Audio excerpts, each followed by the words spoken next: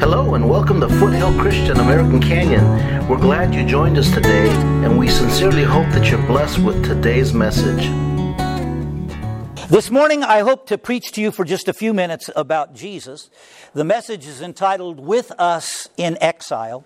I'm going to allow you to be seated when I start. Normally, I ask people to stand when I'm reading the Word of God because it harkens back to the book of Ezra, and it's a tradition that we've been keeping in the church for thousands of years, and it's a great tradition. But this morning, I'm going to be offering commentary over these verses. I'm going to start in Genesis 3, 22, 23, 24. I'm going to ask you two questions, and then I'm going to read on down in Genesis 4 to verse 7. And I'm going to stop there, but the sermon is actually covering all the way through chapter 4, verse 16. So by the time I get to verse 7, and we stop for our prayer, Pastor, we're going to be maybe close to halfway through the sermon. So that's the reason why I'm going to just allow you guys to sit. But I want you to pay close attention and follow along with me this morning. We're starting in Genesis chapter 3, verse 22. The message would be entitled, With Us in Exile.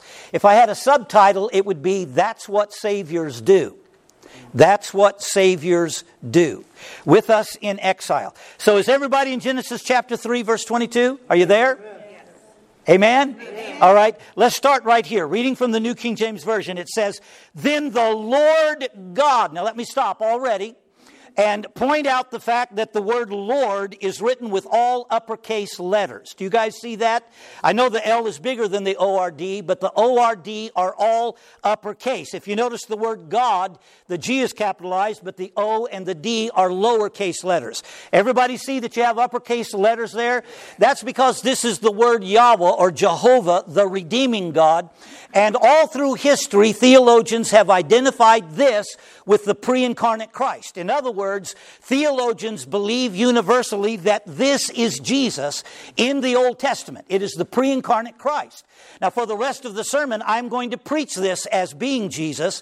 We're not going to just take the theologian's word for it. At the end of the sermon, I'll take you to Isaiah 7:14, and then we'll jump over to Matthew chapter 1, and I'll prove to you by the word of God that this is Jesus. But I just want you to know that historically, every theologian all the way down through Christendom has believed that this is the pre-incarnate Christ. So, Pastor, what's happening here is we are having an executive committee meeting of the Godhead up in heaven. That's what's happening. The Father, the Son, and the Holy Spirit. You know that God the Father used Jesus to create the heavens and the earth. Hebrews chapter 1 makes it perfectly clear that God the Father created the worlds through Jesus Christ. So Jesus was intimately involved in the creation of man. And He loved man consummately right from the beginning, from the very beginning.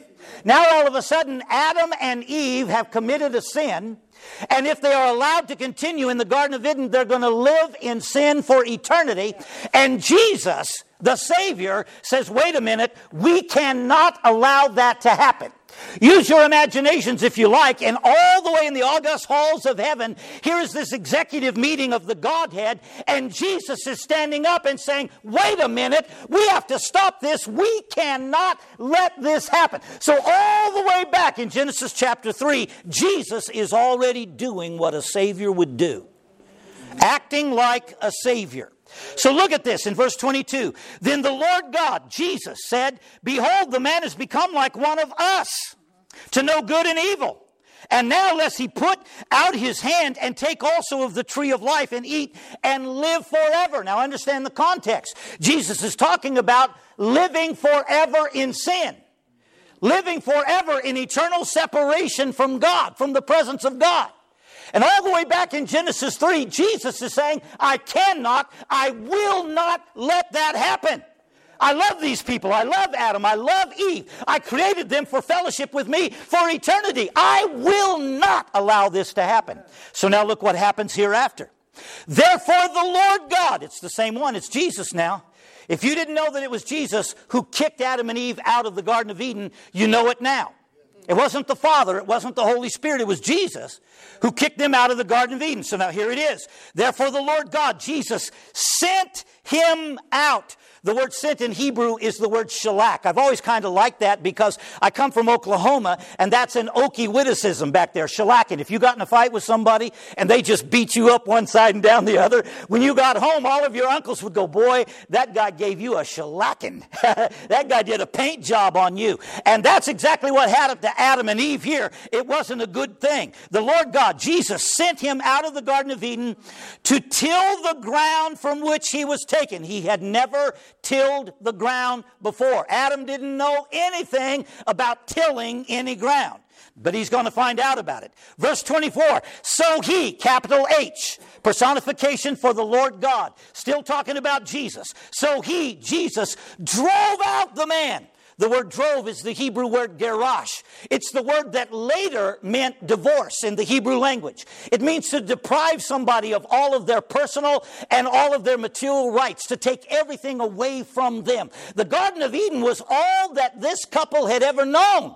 It was their home. It was their homestead. And Jesus was taking it away from them because if they were permitted to continue in this state, they would live for eternity in sin and separation from him. And Jesus couldn't let that happen. So he's acting exactly the way a Savior would behave. And so he drove out the man, gerash. And he placed cherubim, that's plural, so there was more than one, at the east of the Garden of Eden, and a flaming sword. We don't know anything about that. We believe it was some kind of a laser weapon, the likes of which we have never seen. How many of you know that God has armaments in heaven that we don't have in Israel or in the United States of America or anywhere else just yet? And so we believe that it was set up on some kind of a sensory motion sensor. And so if you got anywhere near the thing, you got zapped. So you're not going to go close to the Garden of Eden after this. He put up this flaming sword which turned every way to guard the way to the tree of life, which is in the Garden of Eden. Now we're ready to start chapter 4, verse 1. But before we do, let me pause for just 1 second and ask you, at this point, where are Adam and Eve? Outside the garden. Yes, Pastor. They have been sent out, in stronger language, they have been driven out, and they have been removed from the Garden of Eden. And Jesus himself is the one who did it. Correct? Right. We all see that. It's in the Bible. Now, let me ask you, where was Jesus? Adam and Eve are out of the garden. Where's Jesus? Is he out with them? Ah, there you go. All of my life, I suppose, when I was growing up, that when Jesus kicked them out of the Garden of Eden, he stayed in the garden. Because that's what a despot would do.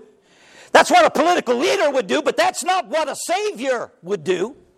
So we start in chapter 4, verses 1 through 7. I'm going to stop reading there. And we have 3 clues that show us precisely where Jesus was when we start chapter 4. Everybody, keep your Bibles open and look at this.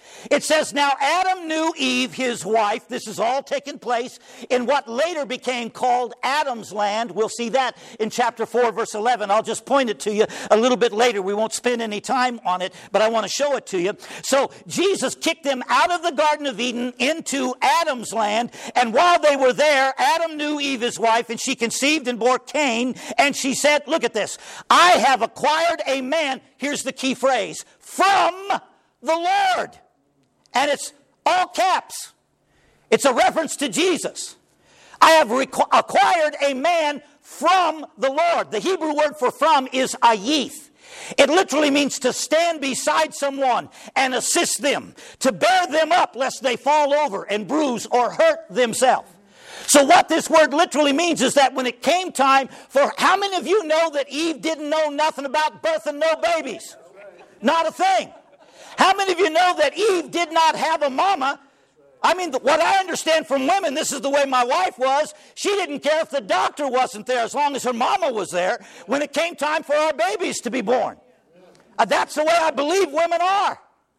And so Eve wanted somebody with her to help her birth that baby. And she's not going to turn to Adam because Adam didn't know nothing about birthing no babies. So who did she turn to? This scripture says that she turned to the Lord Jesus. And how many of you also know that this was the first baby that had ever been born in the creation of God? The first baby ever born. And if you think Jesus would miss an occasion like that, you don't know Jesus very well. He is behaving exactly the way a Savior would behave. So in the Hebrew, this phrase, from the Lord, means I have acquired a child through the help of the Lord, who is standing right beside me and bearing me up lest I fall over and bruise myself. Now, where did this birthing take place? Did it take place in the Garden of Eden? No, it did not. It took place out there in Adam's land. And when that baby was born, where was Jesus? He was with them in exile, wasn't he? He was right out there with them. That's the first clue. We get to verse 2. Then she bore again, this time his brother Abel. Now Abel was a keeper of the sheep. Who taught him how to keep sheep? Who? Adam didn't know nothing about keeping sheep. His brother tended the soil. Who taught him how to tend the soil? He didn't know nothing about tending soil. Who taught Adam how to build the first farmhouse?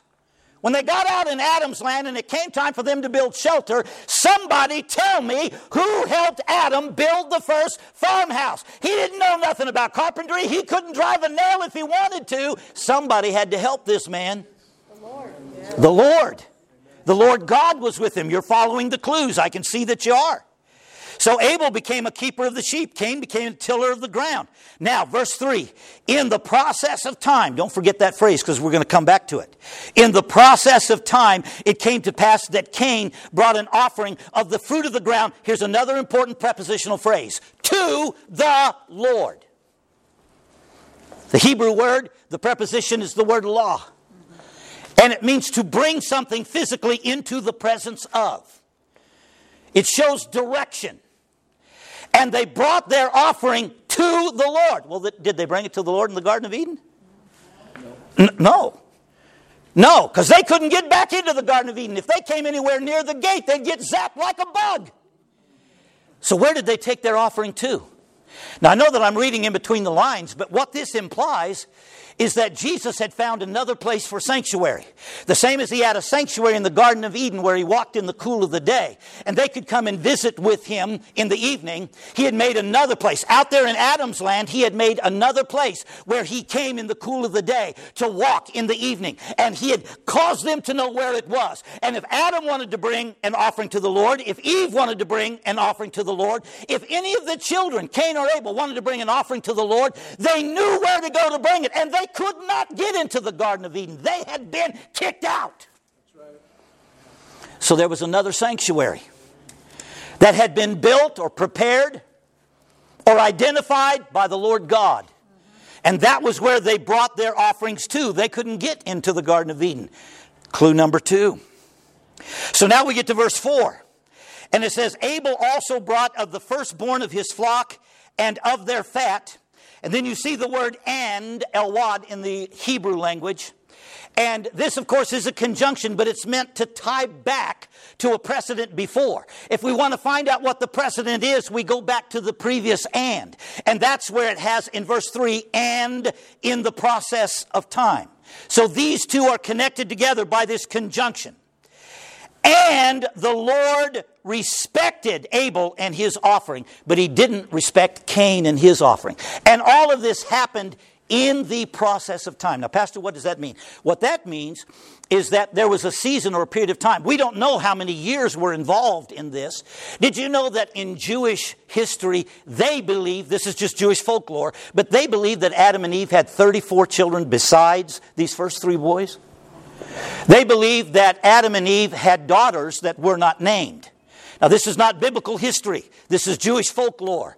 But they believe that there might have been several girls who were born between Cain and Abel. And between Abel and Seth. There were little girls running around. The possibility of 34 children. All of this happening in the process of time. And the point that I'm making here is that this phrase is inserted in the Word of God to show us that the Lord God had been developing a relationship with the whole family here. He didn't just have a relationship with Adam. He didn't just have a relationship with Eve. He had developed in the process of time a relationship with Cain. and a relationship with Abel. And if there were any girls that had been born, he had developed a relationship with them. I don't know if you can picture the Lord God bouncing some of their children on his knee in the sanctuary that he had prepared for them out in Adam's land, but I think that it would be an okay picture in your mind to structure or to restructure, because in the process of time, he had developed such a relationship with the whole family that any member of the family could bring him an offering whenever they wanted to. Amen. Cain even brought an offering that was not the best of his goods. That implies familiarity. You guys see that? It implies an undue familiarity with the Lord God. I can get away with this. He loves me so much. The Lord loves me so much. He's not going to do anything to me. I'm not going to bring the very best of my goods. I'm just going to bring something else. And I'll get away with it because I know the Lord God. And I know that he loves me too much to do anything to me about this. Clue 3. Do you guys see it? All of this relationship was developing in the process of time. And where was it happening? In the Garden of Eden? No. It was in exile. He was with them in exile, Pastor. Yes, he was. Because that's exactly what a Savior would do. Yes, amen. That is exactly what a Savior would do. Now, I'd like to read verses 5, 6, and 7, and then I'll pray and preach for a few minutes. We're making great progress here. But he did not respect Cain and his offering, and Cain was very angry, and his countenance fell. So the Lord, capital L, capital O, capital R, capital D, Jesus, he said to Cain, why are you angry? And why has your countenance fallen? And then he offers in verse 7 a precept that has not been countermanded in 6,000 years. Never countermanded. Not in any of the dispensations of time has it ever been countermanded. Not under the coming of Jesus Christ, the gospel of Jesus and the grace of Jesus, never countermanded. When the dispensation of grace ends and we come to the time of final consummation, this has never been countermanded to this day. There's no record of it. Here's what he said in verse 7. If you do well, will you not be accepted? And if you do not do well, sin lies at the door, and its desire is for you, but you should rule over it. If you do well, will you not be accepted? It's called a rhetorical question. The answer is supposed to be so obvious that everybody can just see it immediately as soon as it's read to you. Jesus is telling this boy who had just killed his brother and who was going to be forced out of Adam's land because of his sin. I don't care who you are, Cain. I don't care what you've done. I don't care where you go in the earth. I'm telling you now, before you get away from here, that no matter who you are, no matter what you've done, no matter where you go, if you'll call on me, if you will just call me, I'm your Savior. I always have been. I always will be. And if you will just call me, I'll come to the ends of the earth if I have to. I will find you and I will save you. Amen. I will find you and I will save you. No matter where you're at. No matter where. I don't care what you do. Can you guys get the measure of this? This is called a precept in the Bible. Precepts are little rules to live by. You can take these precepts and you can pull them right out of the Bible. Like in 1 Corinthians where it says, God is faithful. Will not suffer us to be tempted above that we're able, but will with the temptation also make a way of escape that we might be able to bear. It's just a huge, long verse, but right in the middle of it, it just says, God is faithful. That's a precept. He always has been. He always will be faithful. He'll never let you down. Amen. And in this precept, this little rule to live by, which has never been countermanded, Jesus himself told all of the sons and daughters of Adam, I will never care who you are, what you are, where you go. I just want you to know and never forget it. If you will just call me, call me, call me, and I will come. I will find you, and I will save you, because that's what Saviors do. And for 6,000 years, Jesus has been with us in exile. Now, I'm going to take you through verses 8 through 16, but we're not going to read all of those verses. And so let me just pray and then preach for a couple of minutes, and then we'll start to draw this to a close. Heavenly Father, thank you for the reading of the Word thus far, and you've opened up our eyes to see what I hope is a true and accurate historical picture of the Garden of Eden. And now we understand that from the beginning of man's history, from the beginning of mankind, we have always had a Savior who has never, ever neglected us, not once He's been true and faithful for 6,000 years of human history. He never will be unfaithful. He never will be untrue. And we have His identity written for us in the code of the Old Testament. It is the Lord God. It is the Lord Jesus Christ. He is our Savior today. And from the beginning of time, He has always done exactly what Saviors would do. And that's leave everything to come and find us and save us if we will just call on Him. I thank you, God. I thank you for that with all my heart. In Jesus' name I pray. Open the rest of this word to us for your glory and for our sake.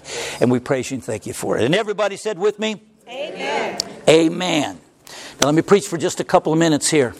We have a president election just coming up. We're a little over a week away. Presidential election. And I want you to know that presidents have always wanted to be more than just a president. They want to be a savior, but they never amount to that. I remember I believe, the second, President Obama. Now, I do not speak ill of presidents. Whether you vote for a man or not, when that person is elected, they become your president. And you have an obligation based on the book of Romans to pray for them daily. And I pray for my president every day, and I have since 1976. I call their names in prayer. I pray for them every day, for God to save them, for God to open their eyes, for God to use them to save our country. I remember back in the second State of the Union address, President Obama stood before both houses of Congress. And in his speech, he said, right now, our country is falling into the hands of special interest groups and career politicians. And America will rise up to reform.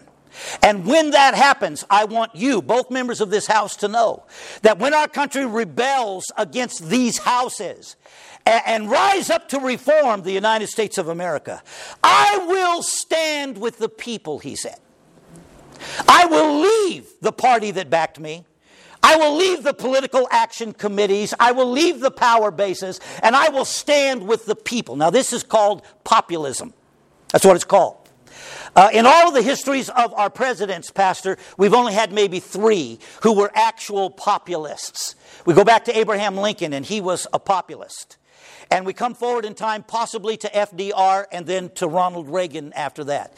And these were men who actually meant if they needed to leave their political party, they would leave it. If they needed to leave their power base, they would leave it. They would stand before the cameras and they would tell the entire United States of America, you elected me to be your president in order to save this country, to do this or to do that. Now this congressman is trying to stop me. This senator is trying to stop me. But I'm going to stand with you. And then the people would rise up. This is called populism. Very few of them ever make it because presidents are just politicians. That's what they are, not saviors. They're just not able to make themselves do what a savior would do. They do what a president would do.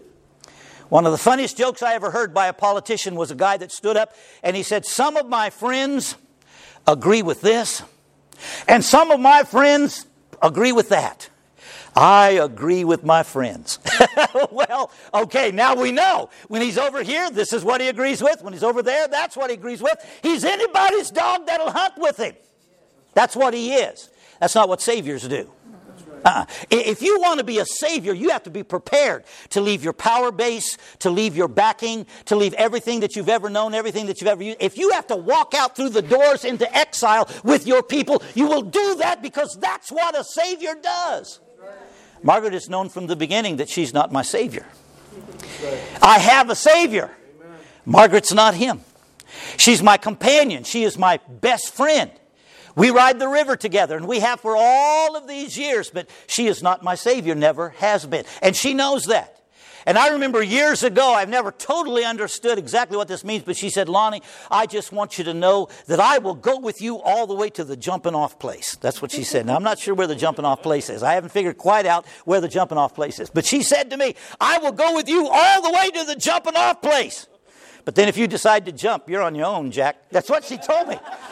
So I understood, okay, I have a wife, but she is not my savior. She's my companion and my friend. A savior loves the people so much that he will leave his power base. He will leave his political party.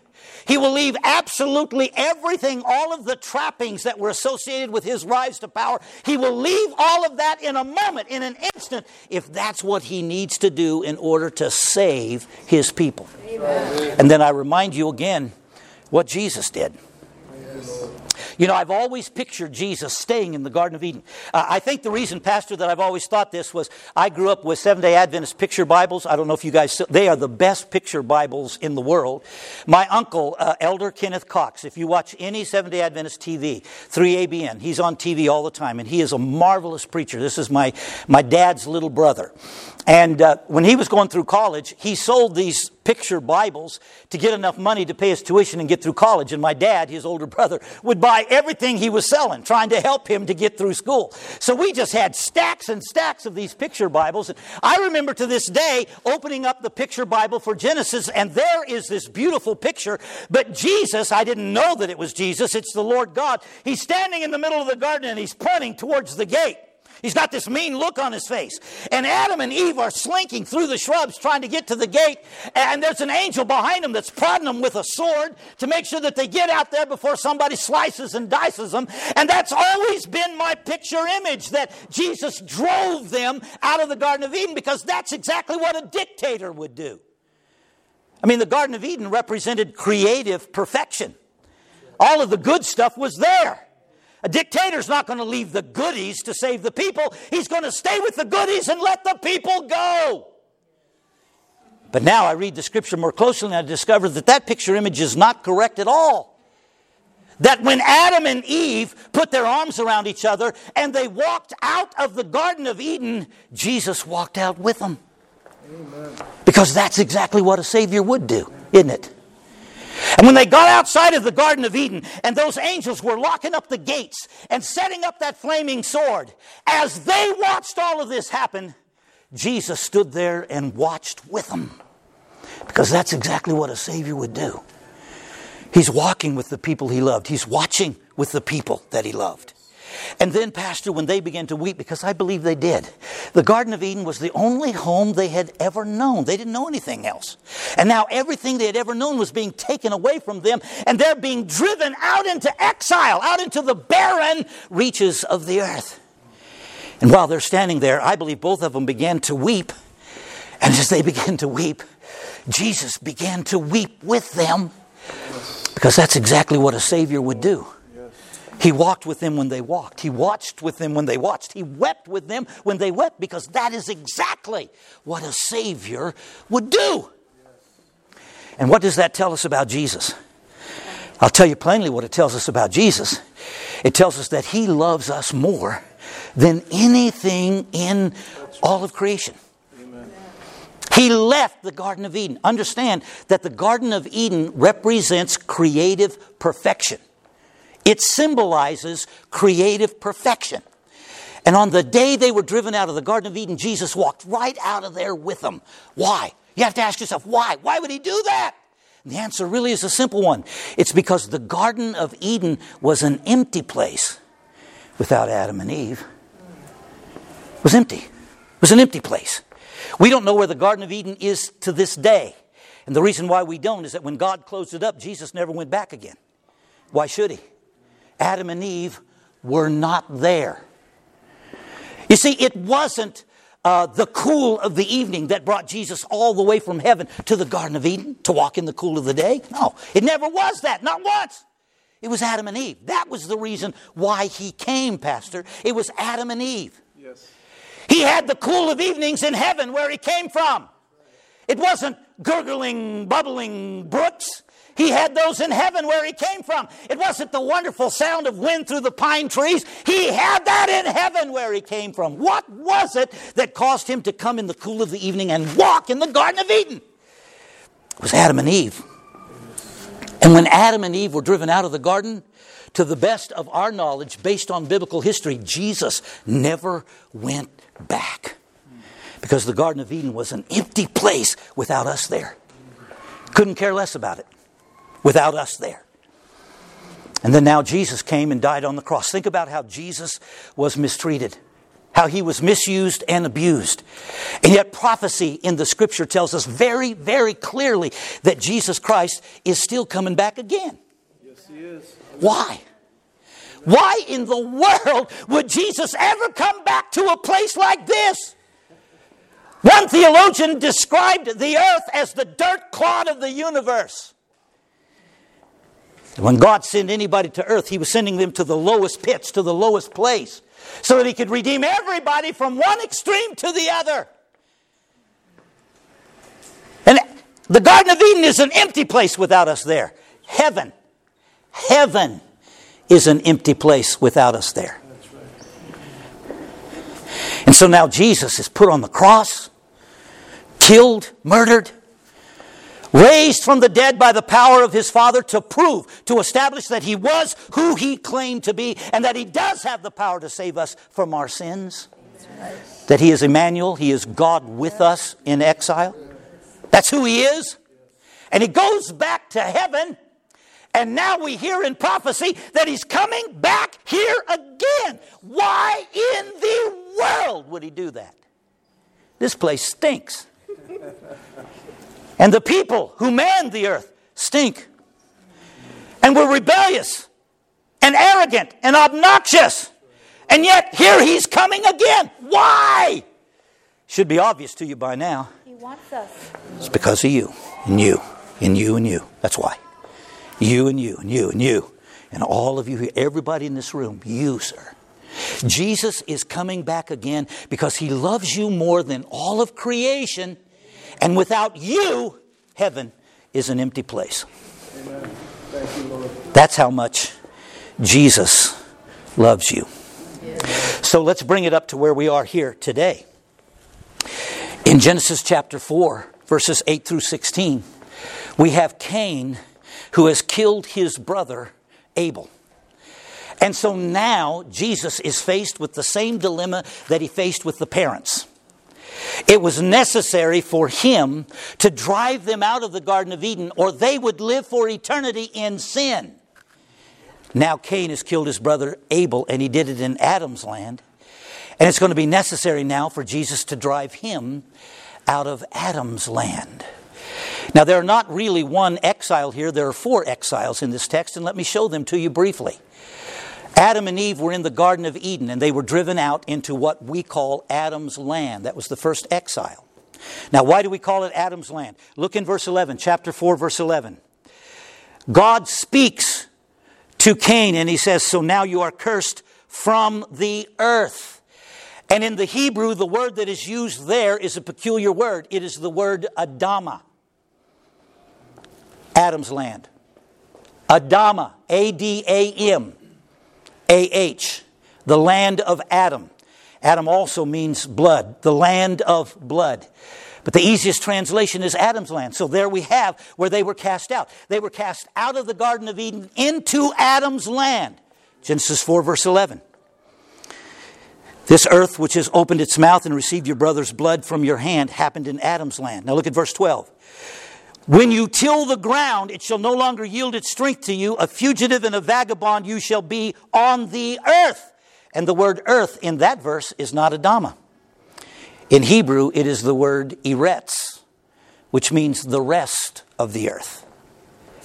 He was kicking him out of Adam's land to dwell in the rest of the earth, the third exile.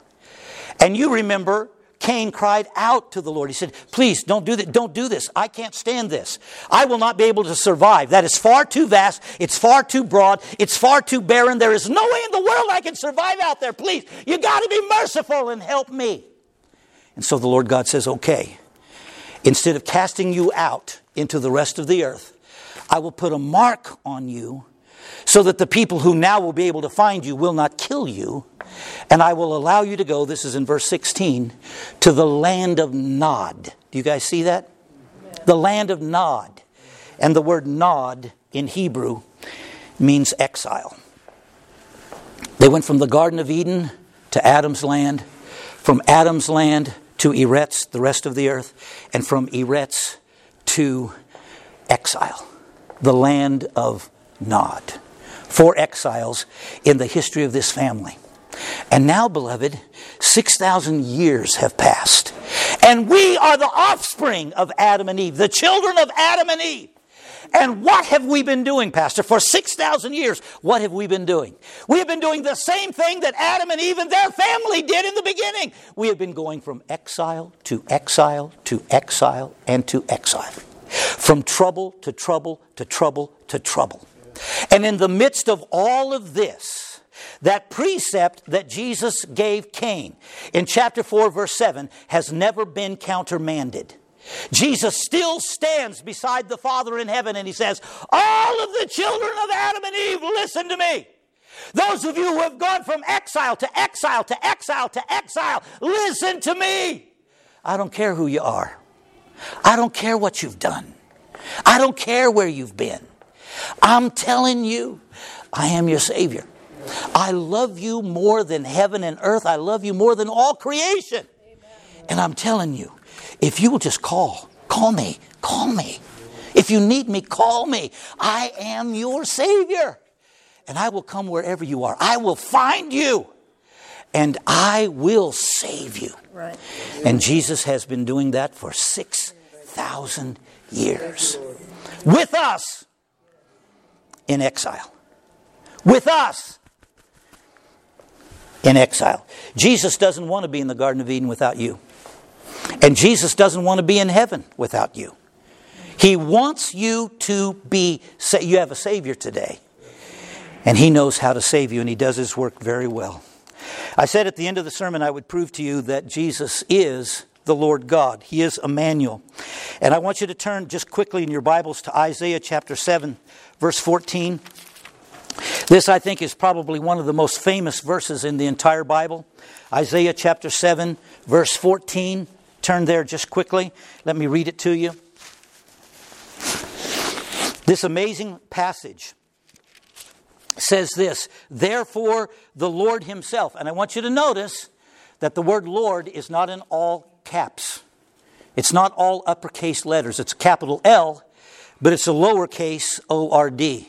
That's because it's not referring to Jesus here. It's referring to God the Father. God the Father Himself will give you a sign. Behold, a virgin shall conceive and bear a son, and shall call His name Emmanuel. And who can tell me what Emmanuel means? God with us. With us where? Wherever we are. Wherever we are. He's with us in exile. Though we go from exile to exile. Did you know that you could leave this sanctuary today and go into a further exile than you're in right now? Fall deeper into sin? And even if that happens, Jesus will call to you wherever you are and say, if you need me, call me. And I will come and find you and I will save you. He is God with us.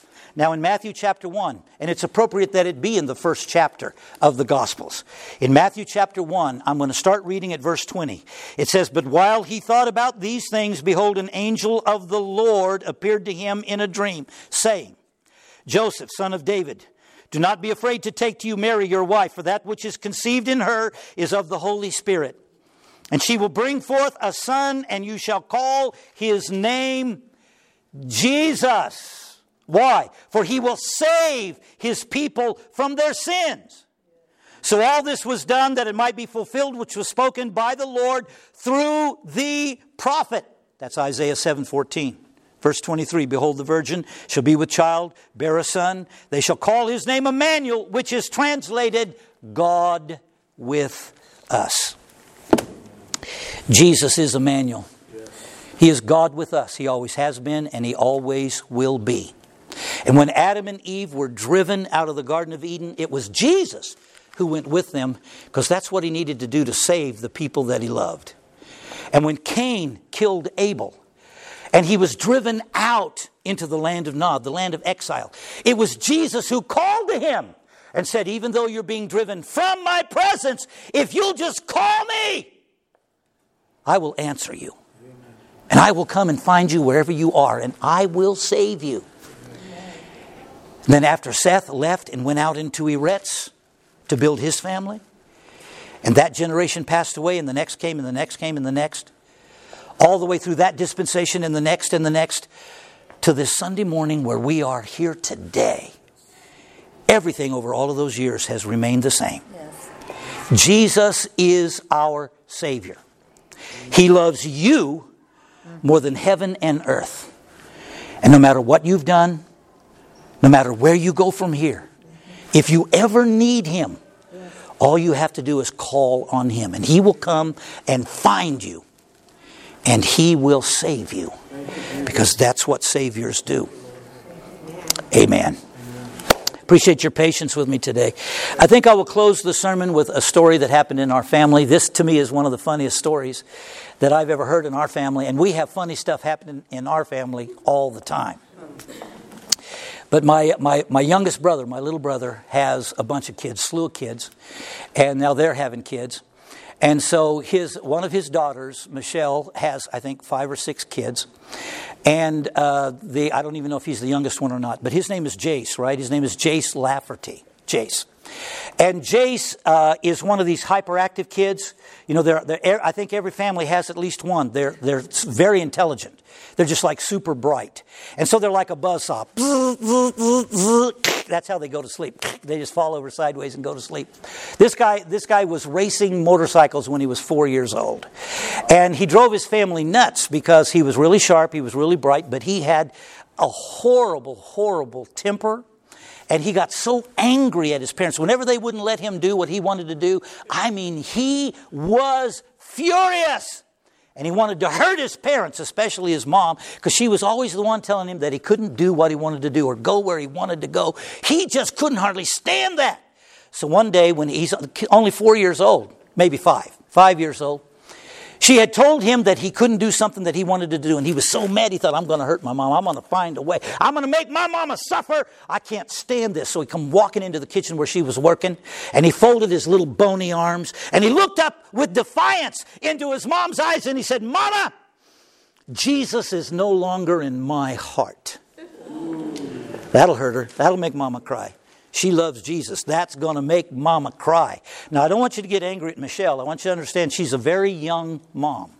And so she's just learning the ropes. And on top of that, this little guy had the ability to just really make her mad. Children have the way of doing that from time to time. And he could just make her angry. And this set her off. When he said that to her, it just set her off. And so she looked down at this little defiant child, which she loved more than life. And she said, well, if that's true, you're going to die and go to a devil's hell and you're going to burn for eternity. And while she was saying this to her little boy, his defiance was just bleeding off. You know, his eyes were getting as wide as saucers. And his little hands dropped down and he drooped a little bit and he thought for a second. He couldn't believe his mom said that to him. And then he looked up at his mom and he said, okay, he's back now. I love that. He's back now. What I love about that story is 2 things. Number 1, it's absolutely true. And number 2, it's just that easy. Amen. It's absolutely true, and it's just that easy. Jesus sent us a message. Jesus himself. It's all the way back in Genesis 3, but it comes from Jesus himself. And Jesus said, no matter where you go, no matter what you do, have you got the message now? If you call me, no matter what you're in, no matter what the trouble is, no matter who's beating up on you, if you will call me, I will come. Yes. I will find you. And I will save you. And he's very good at what he does. He saves to the uttermost those who come to God by him. And when that's done, no matter where you've been, no matter what you've done, you can lift your head, you can throw out your chest, and you can tell the whole world, he's back now. And it'll be true. Amen. Amen. Bow your heads with me. Heavenly Father, thank you for this wonderful congregation here today. I'm so privileged to have the opportunity to preach about Jesus Christ. I believe with all my heart that you are the one and only Savior of the world, that you are the Son of the living God. And he has empowered you through your sacrifice to save everyone who believes. And so my heart's desire, Father, is for every person in this sanctuary to be saved today. Those who have never been saved, those who have been saved but who have fallen from grace, have slipped away. Jeremiah called it backsliding. The Apostle Paul called it falling from grace. Whatever, if our relationship with Jesus Christ has been broken, we want it to be restored. We want it to be healed today. We want every person in this house to be able to say honestly, truthfully, He's back now because He is. And so it's time for me to go, Father. But before I do, one last gentle reminder by prayer. You have sent us this message from heaven that you love us more than the Garden of Eden. You love us more than all of creation. You even love us more than heaven itself. And that's why you have already moved heaven and earth to save the least among us. You love us just that much. And I want to thank you and praise you for that. And my heart's desire is that every person in this house will take advantage of that saving grace wrought to us through the love of God. In Jesus' name I pray. Amen. Amen. Well, every head remains bowed for just a second, please, and nobody's looking around. Is there anyone in the sanctuary who's not presently living for God? You're just not serving Jesus Christ, but you know in your heart that you need to. You need to live for God and serve Him. In your heart, you know that He loves you more than life itself. You can feel that. It's called the drawing of the Holy Spirit. The Holy Spirit is drawing you to the truth that Jesus loves you more than life itself. And it is right for you to live for Him and serve Him all the days of your life here. So if you're not presently living for God, but you just want to make that decision right now, I'm going to just make a turn. I'm going to do an about face, and I am going to live for God. I'm going to take Jesus up on this precept that if I call on Him, He will come and save me. I'm going to take care of that right now. Then I want you to slip your hand up so that I can see. Bishop Cox, I'm not living for God, but I intend to. I'm going to, by the grace of God. Is there anyone in the house? All right, I'm hoping then that everyone here is born again, that you're a Bible-believing Christian. And I would like to ask you all to stand. We're going to turn the service back to our pastor. But before we do, everybody just please stand. If you're saved and you know it, shout amen. Amen.